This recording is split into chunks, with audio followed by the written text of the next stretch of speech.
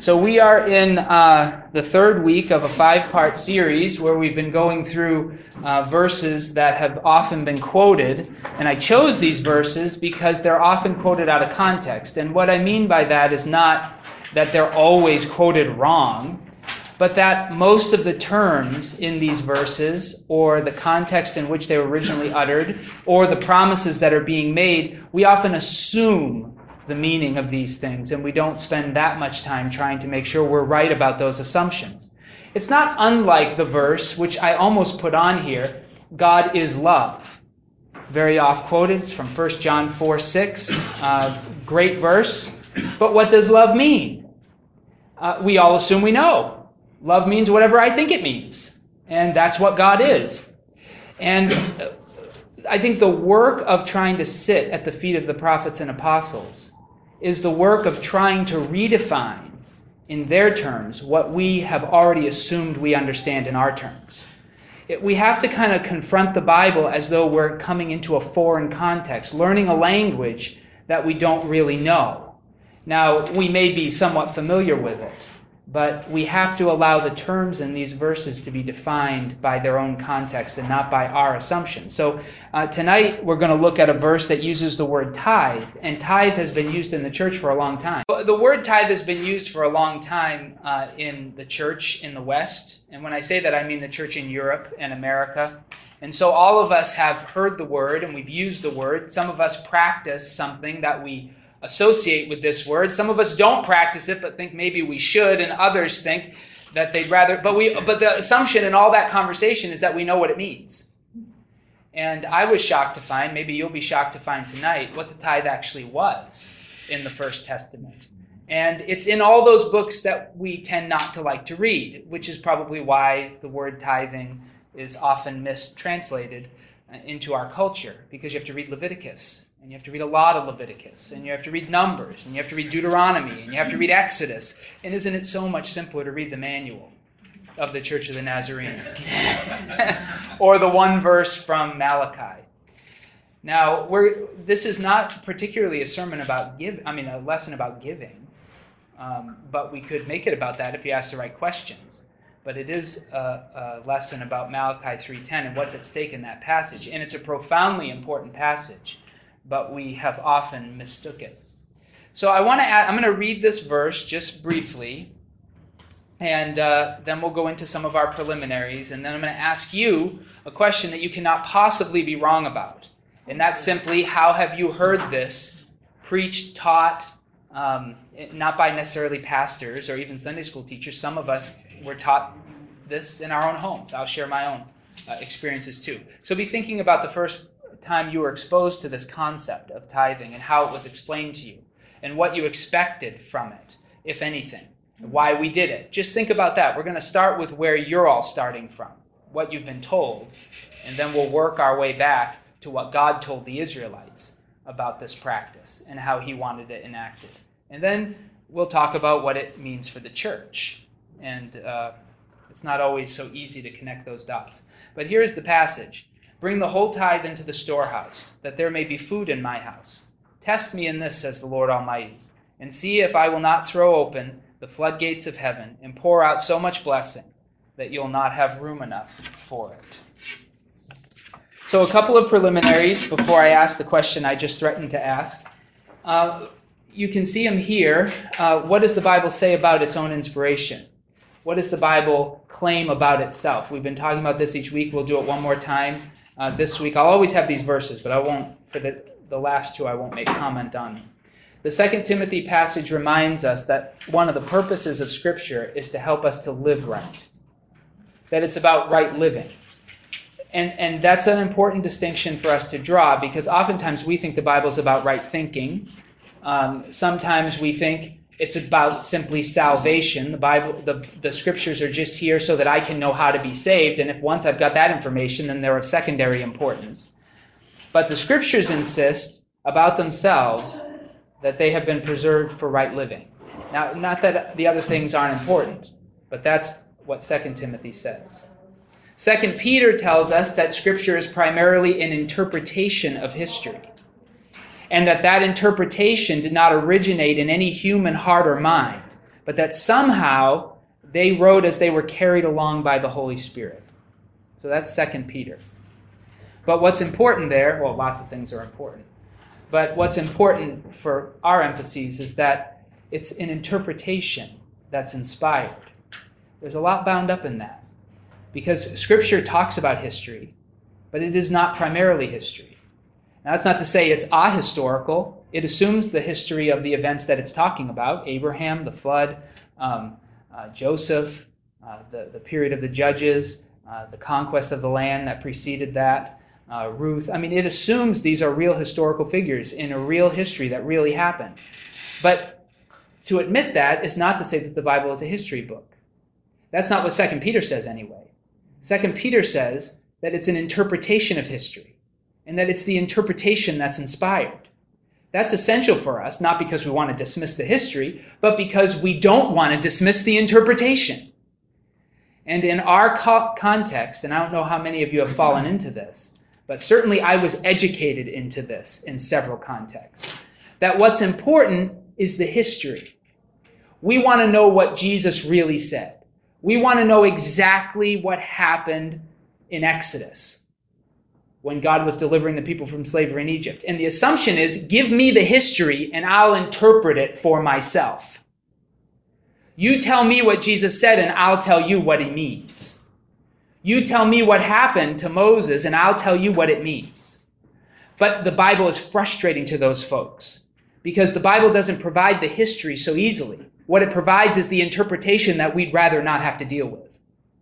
But to say that the Scripture is primarily an interpretation is to say that whatever the prophets thought the event meant is God's word.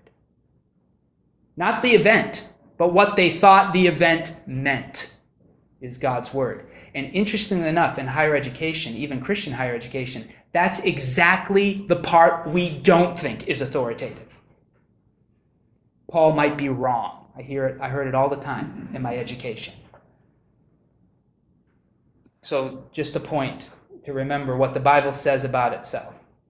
John, and those two passages, 2 Timothy and 2 Peter, are about the First Testament. John is more about the New.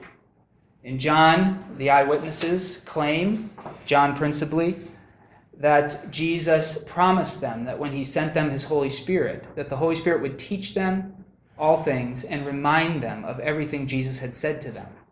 And so there's an authorization Jesus gives to these eyewitnesses to tell his story. It's really verses like this one that are the foundation for why we have a New Testament and why the 27 books written during the time of the apostles became authoritative for the church. So those are just some background things. What does the Bible say about itself?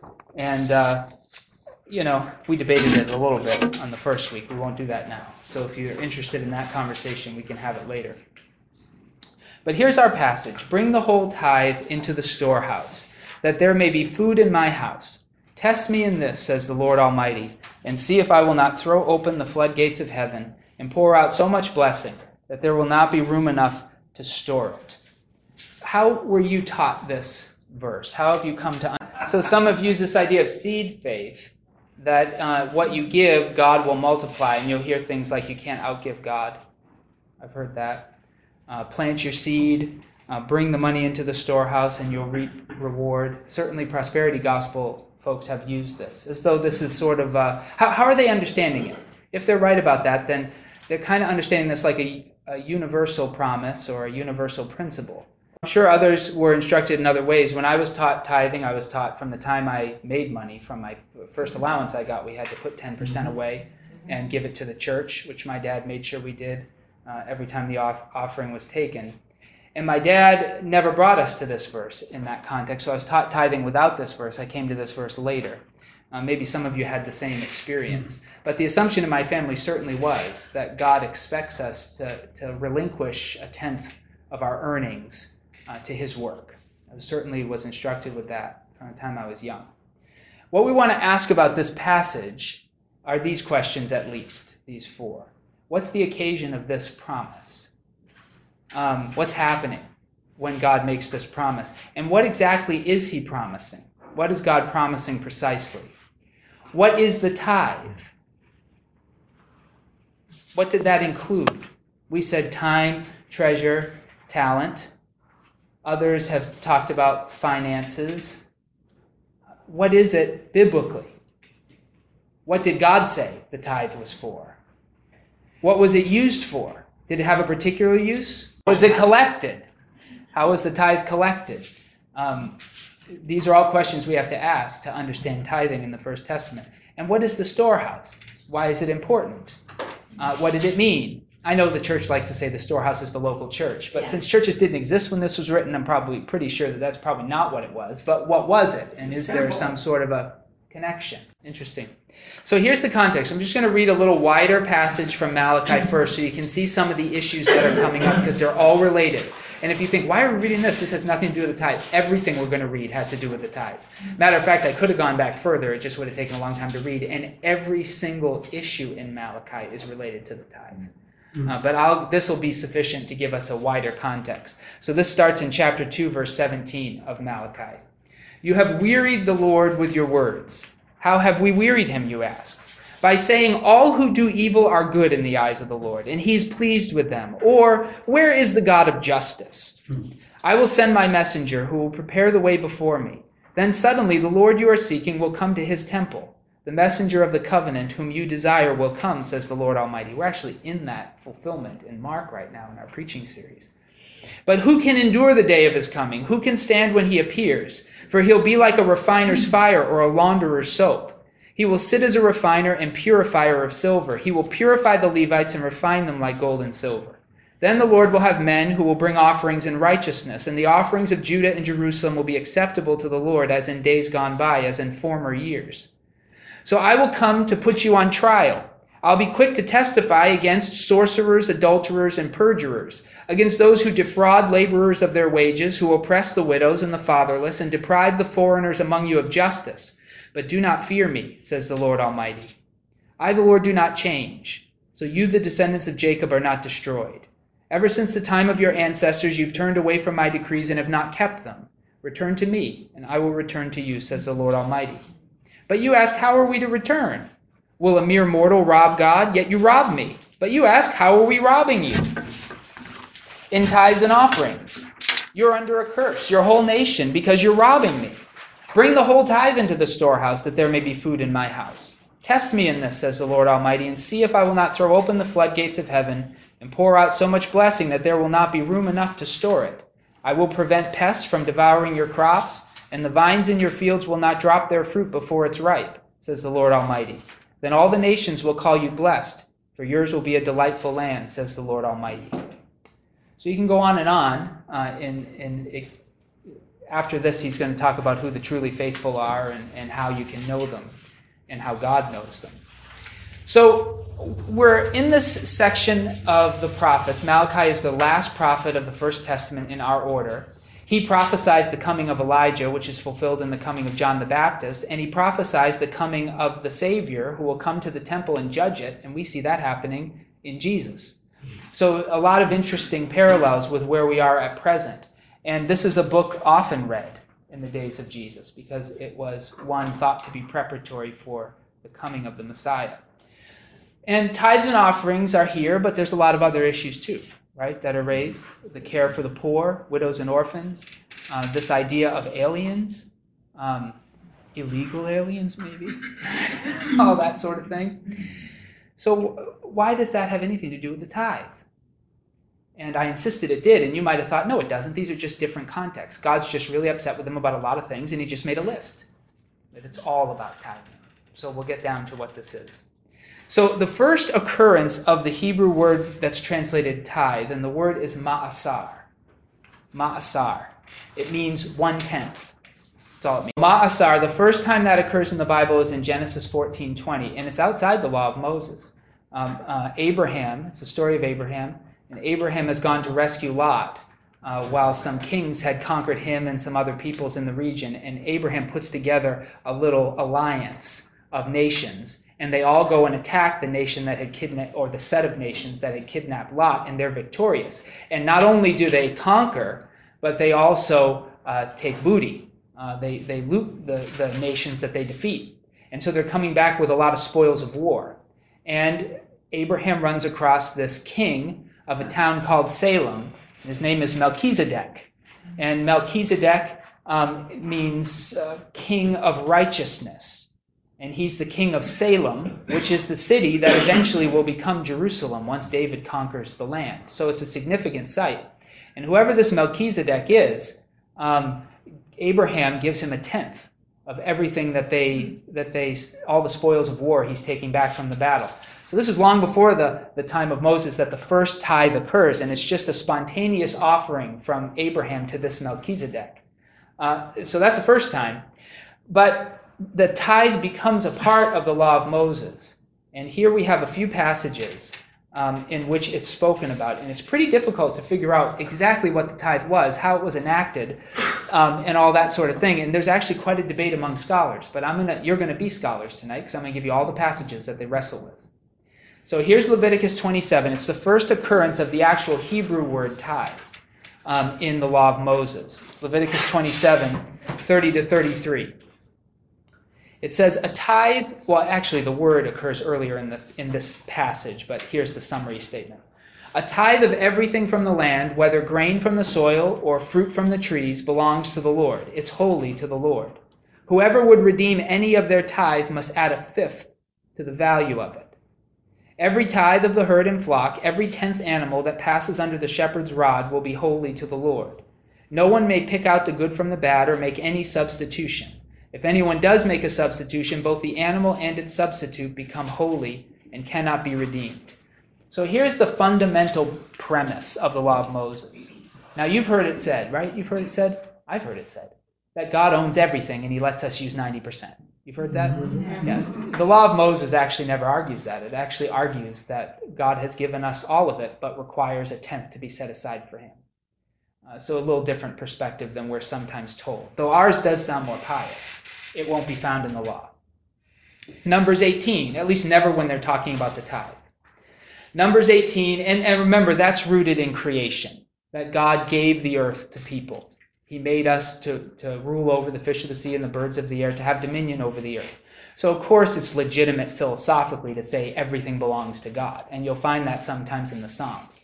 My point there was a bit tongue-in-cheek, but I mean it earnestly, that when the tithe is being talked about, the Bible never uses the language of everything belonging to God and us just being allowed to use a percentage of it. That's just not the logic of tithing in the Torah, and that's all I was really trying to say, though it's often sometimes our logic.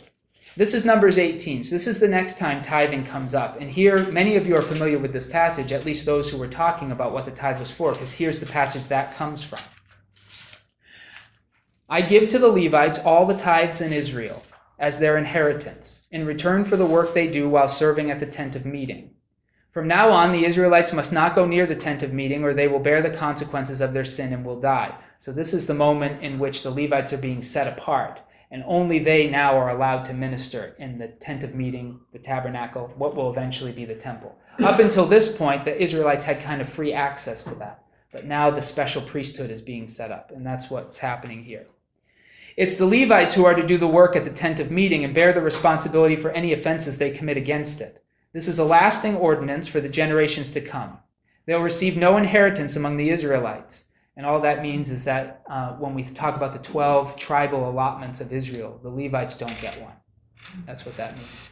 They don't have land. They get some cities, though, but that's another conversation.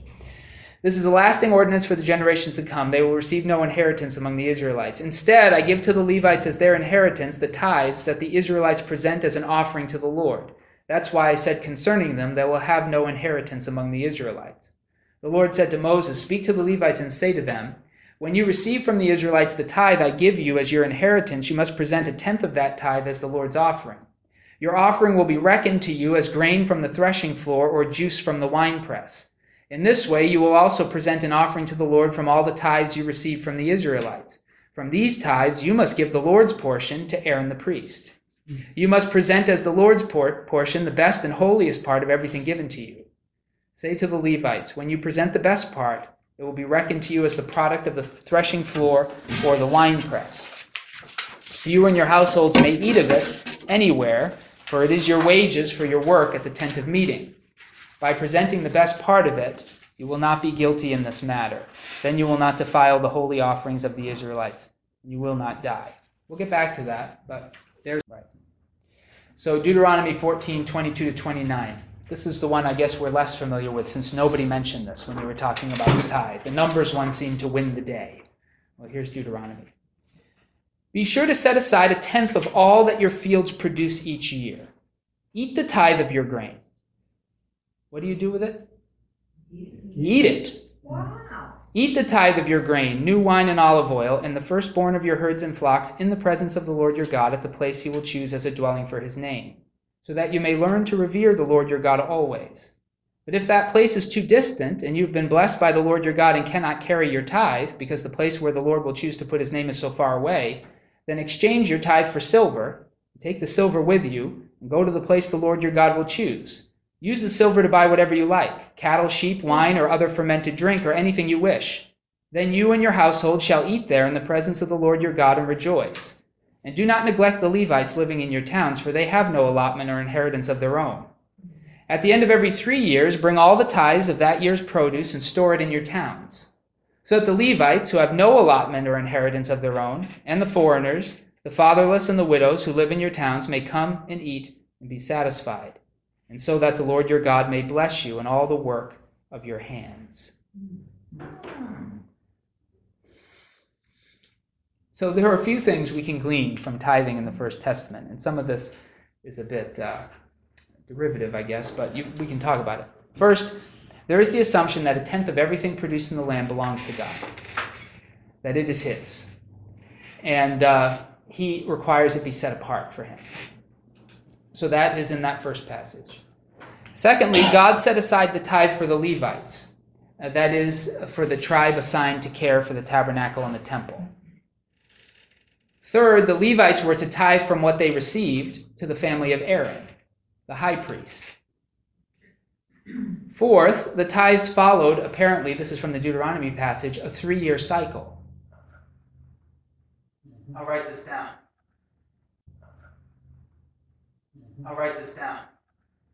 So apparently there is a 3-year cycle that repeats.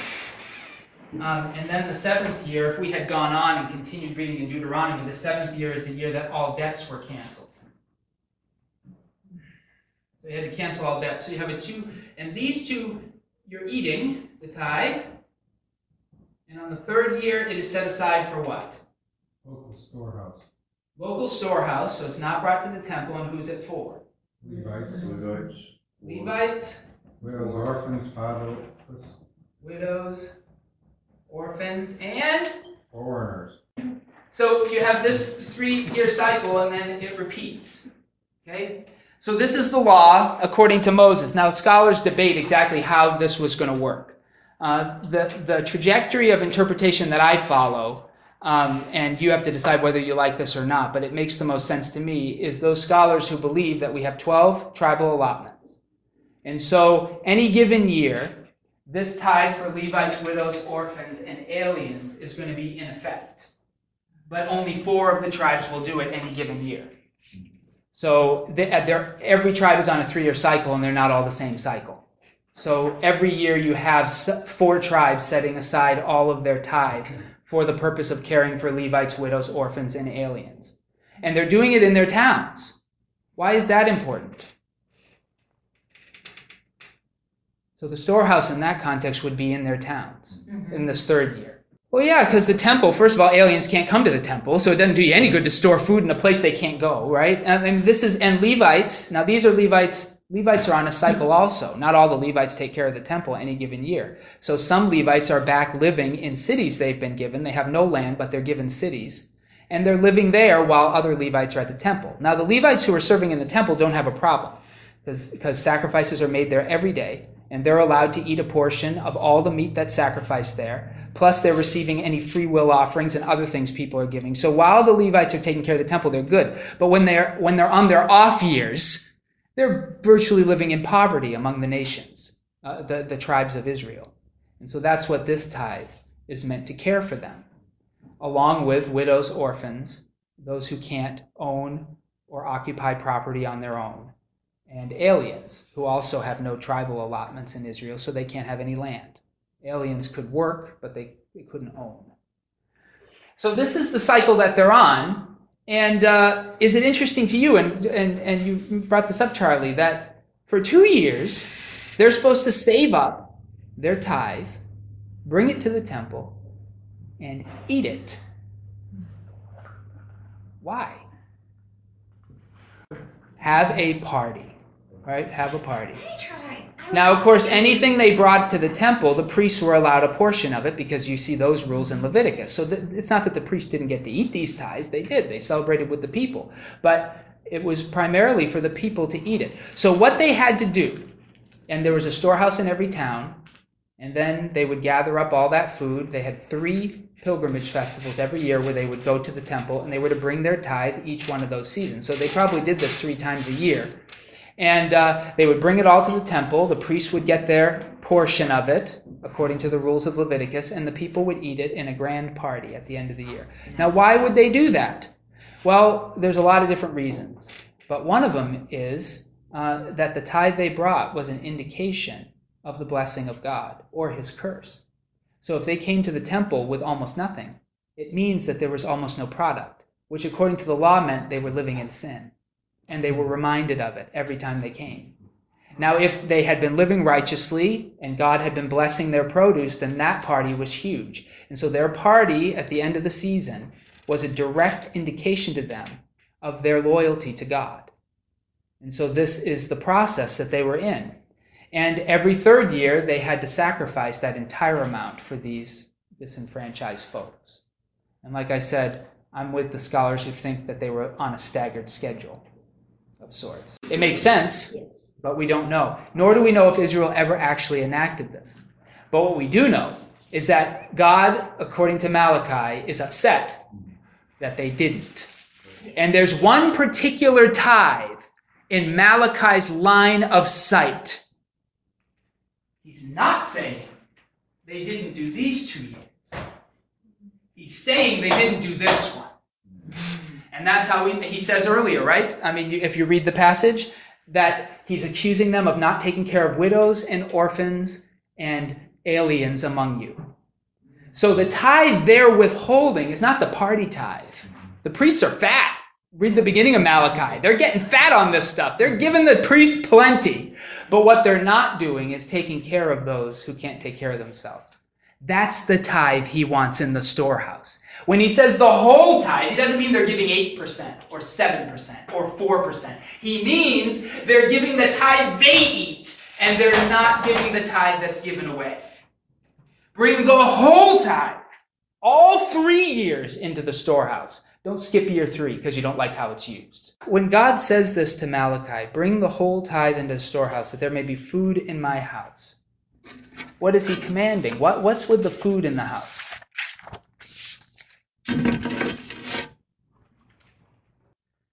Yeah, God, the storerooms apparently in the temple are not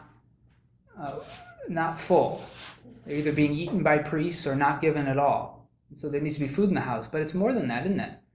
Because the entire nation is suffering. God's refusing to bless them because they're not doing this. This is an accusation that rolls out of all the prophets, in fact. If Amos comes to mind immediately, but numbers of others, Isaiah, Jeremiah, that the principal reason that God condemns the people of Israel is not, what have you come to believe the real reason, the principal reason, the number one, let's say, I don't want you to rank according to an arbitrary criteria, so let me say this.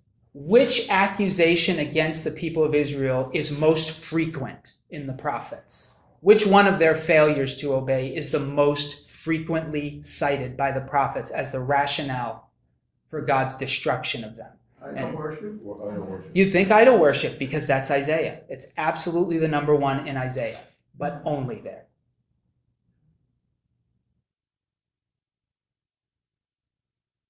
It's care for the poor. Number one. By far. By far. He attacks their failure to observe Jubilee every 50 years, where all the land that had to be sold because of debt wasn't given back. Matter of fact, in Isaiah, the passage Jesus reads, when he says the scripture is fulfilled in your presence upon the beginning of his ministry, is a passage about the Jubilee, the year in which all prisoners were to be set free. All the land that had to be sold because of poverty or indebtedness or whatever else had to be given back to the original owners. That was Jubilee. It was supposed to happen every 50th year. So you have your cycles of 7 for the tithe. 7 times is 49, and the 50th year was Jubilee. So this is all tied together. Jesus says that he comes to initiate a year of Jubilee. And that passage in Isaiah claims the Israelites never did it. So here again, that's a great passage, Matt, to point out, because Jesus' assumption isn't that they shouldn't be tithing. It's that they should do the whole deal, which is the same accusation that's here in Malachi, and it's in the prophet Amos. It's in all of Elijah's ministry, really, in Kings. It's in Jeremiah. It's in Ezekiel. I mean, these constant claims. Matter of fact, you can multiply their years of slavery based on how often they gave the land a rest every 7th year. And you can multiply the time of the Gentiles by how many jubilees they missed every 50th year. So all that is multiples of their failure to keep the law. So the storehouse then is not a mysterious thing. It's very simple. It's the place where the tithe was kept until the time in which they were either to bring it to Jerusalem or to distribute it among the Levites and the widows and the orphans and the aliens. So it's just the place they stored it. So every town apparently had one, because on the 3rd year they kept it in their towns. And then there were temple treasuries where they were, when the people brought them, they were stored. So that's all the storehouse is, but it's not simply the temple. That's important, because some of our interpretation of this requires it to always be the temple. And that's important that we know that. How does it connect with God's discussion of the wicked priests and the failure to care for the poor earlier in Malachi? We've already talked about that. This is the portion of the tithe they're withholding. Now, that doesn't mean they're not giving it. Maybe they are giving all the same amount as would be given all 3 years, but they're not distributing it as God wanted it to. And here is, again, an important principle in the prophets. You either follow God's guidelines to the letter, or you're disobeying. And the prophets are insistent on it. Everything. You either do what I tell you, or you're worshiping another god. That's the idolatry claim. That's where Isaiah comes. Isaiah's big accusation against the Israelites is that they are getting creative with their worship of God. They are kind of taking liberties. They're deciding how to worship God. And they think because they're in his temple, that's Jeremiah's claim, or because they're worshiping the right name, Yahweh, that they automatically are worshiping the right God. But God is always insistent through the prophets that I know who you're worshiping based on how you worship, not on what name you say.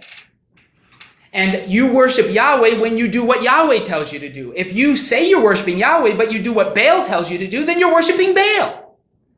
If you say you worship Yahweh, but you do what you want to do, then you're worshiping you. If you say you're worshiping Yahweh, but you do what Asherah wants you to do, then you're worshiping Ashtoreth. So God says, forget the names. Maybe God would sing the song More Than Words. Nobody knows that song. Come on, 80s folks. So if we're to build an application from the context, the first thing I want to observe about tithing, now some will hear this whole thing and say, well, obviously we don't live in Israel. We don't have a temple like this. So maybe and we're not under the law. So maybe all of this stuff is just secondary and it's just not part of the New Covenant church. Well, that's problematic because remember, tithing started long before Sinai. Moses tithed to Melchizedek. And the book of Hebrews claims that Melchizedek is a king in the order of Jesus. So we have that interesting connection. So this impulse to give out of what we earn is one that precedes the law.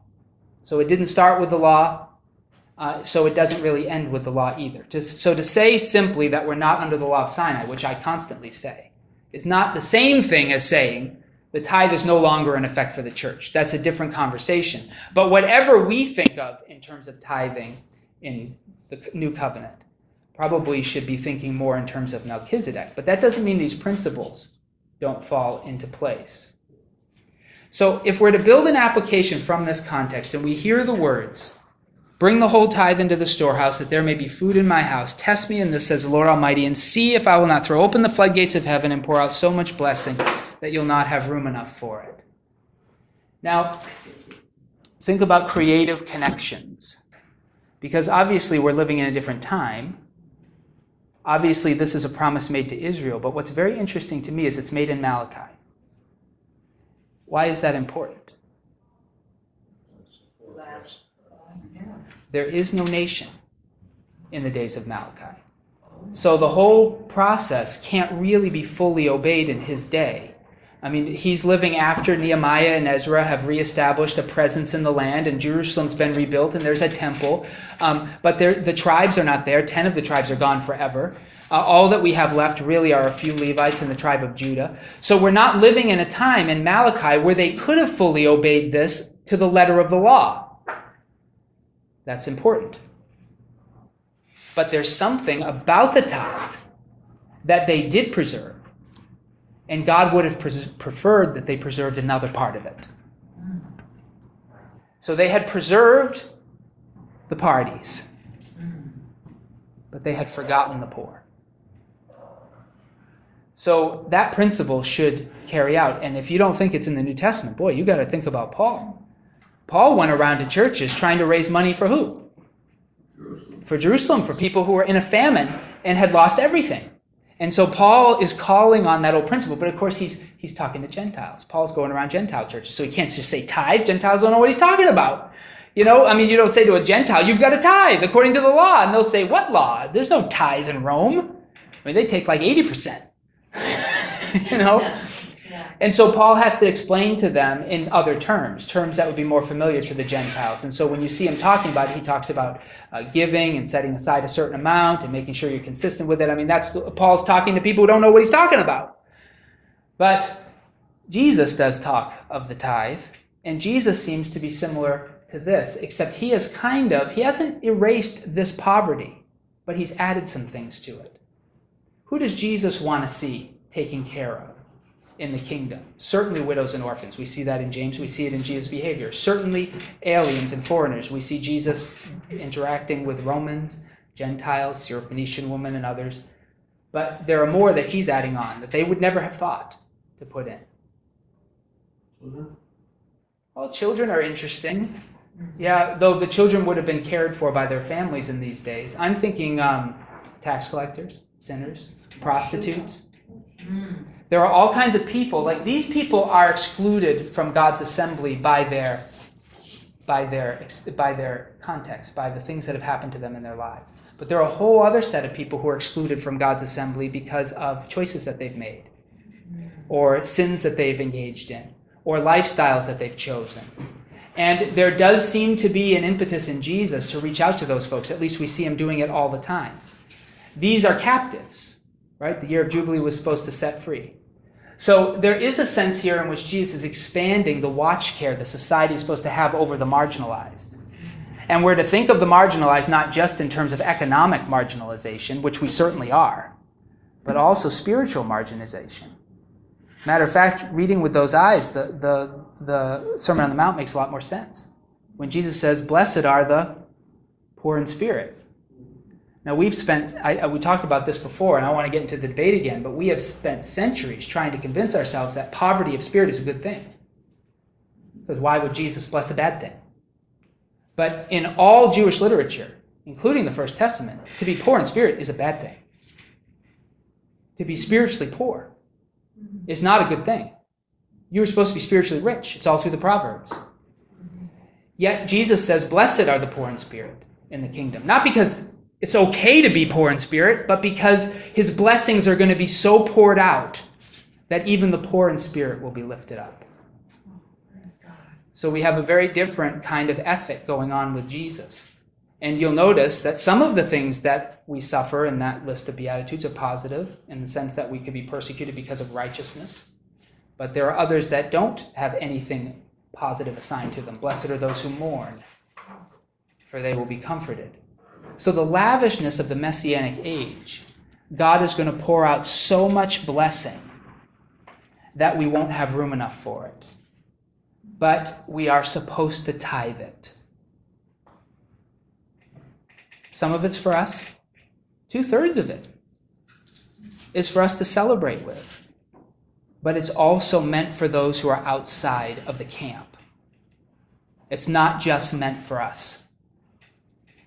I think ways in which we live this out are when we use church funds to serve the community when we don't get anything back from it. I think some of the ways we live this out is when we give away money to folks, not requiring them to be holy, but just because they're destitute. All these ways are ways that we care for the widow and the orphan. Now, it does all depend on the generosity of God's people still, as it always has. But we will never be blessed unless we use the tithe for what it's supposed to be used for. So you talk about ways in which you see this being applied. I've given you all the information. I mean, you can read lots of books, but they're just going to be fighting over the information you have right in front of you now. Yeah. So you can see how, like, the Church of Nazarene has gone to argue that the local church is the community local storehouse, right? You can see how they've done that. And they're trying to logic that out by then taking the local church, giving 10% to the higher church, which is kind of like the Levites tithing to the priests, right? To Aaron's descendants. So they're trying to do that. But one of the things that we have to constantly be aware of is that the tithe is not all for us. That's the point I want to really drive home. It's not all for the church to do church things. It never was. The Israelites never had trouble with the stuff that was for them. They had trouble with the stuff that wasn't for them. And when Malachi is accusing them of not bringing in the whole tithe, Israelites are pretty obedient people to a point. I mean, even in Jesus' day, they were very consistently tithing everything that came out of the garden and everything that they had. What they weren't doing is using it right. Like they were fine with the faithfulness. And Jesus said, you should have done the former without neglecting the latter. So he doesn't judge them for not being generous. He judges them for what they're doing with that generosity. And what's interesting, and this is theological, is that the 10% God claims for himself.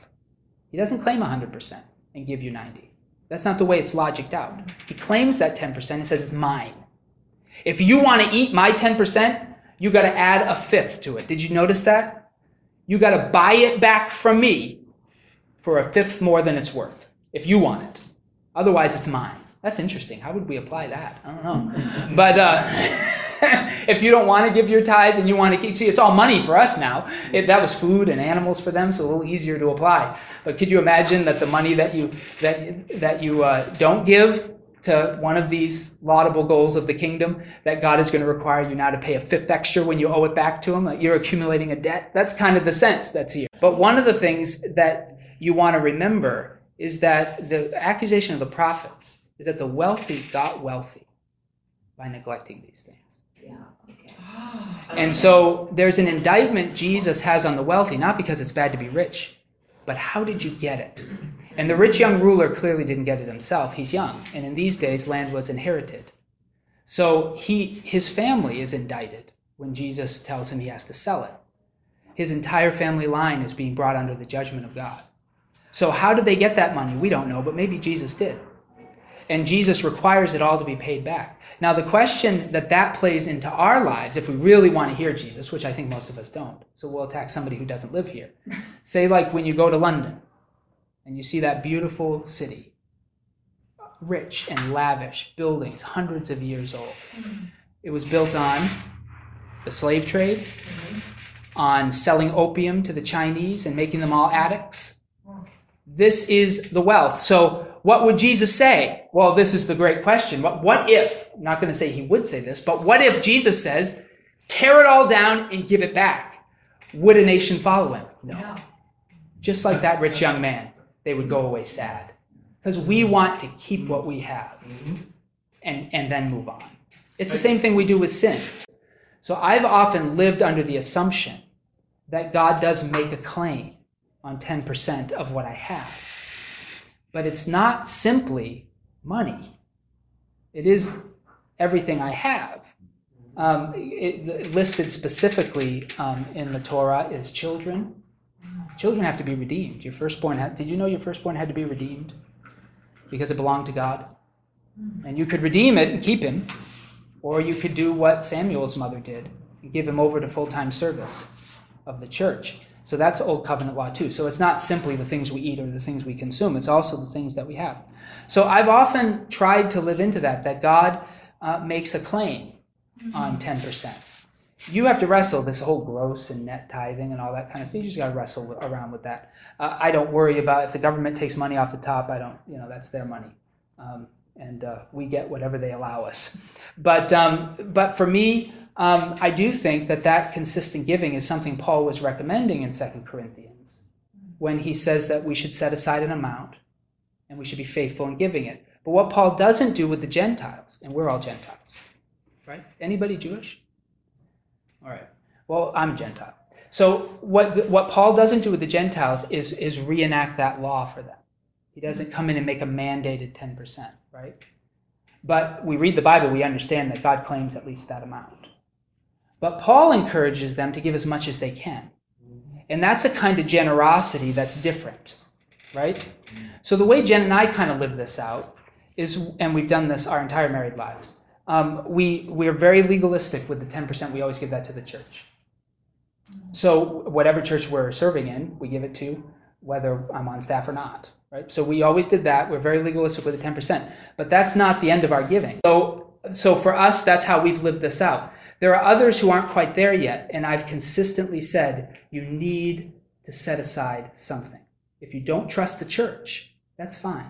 Because the tithe doesn't depend on that. The church depends on it, so I would hope if you believe in what we're doing, that you would give to what we're doing, realizing that if you don't, the buildings will fall apart, the pastor will move on, and other things will happen. So that's part of our corporateness. But all of it, I mean, this is the tithe is to celebrate God's blessing, to give to his mission, to care for those he asks us to care for. That's what it's for. So if you can't give to the church, you don't trust them, you think that they're crooked, you don't agree with the policies or whatever, you still should give. That's no excuse not to give. So when you think about giving and what it means, the principle that seems to be true, whether the law is in effect or not, is that God makes a claim on 10% of what we have. He makes that claim on it. But he doesn't own 100% and let you keep 90%. He really has given the earth to us in a sense. And we're to master it. But he has claimed 10% to make sure we do what we're supposed to do, which is to celebrate his blessings and to be able to quantify them and to feed the poor and the hurting and the disenfranchised.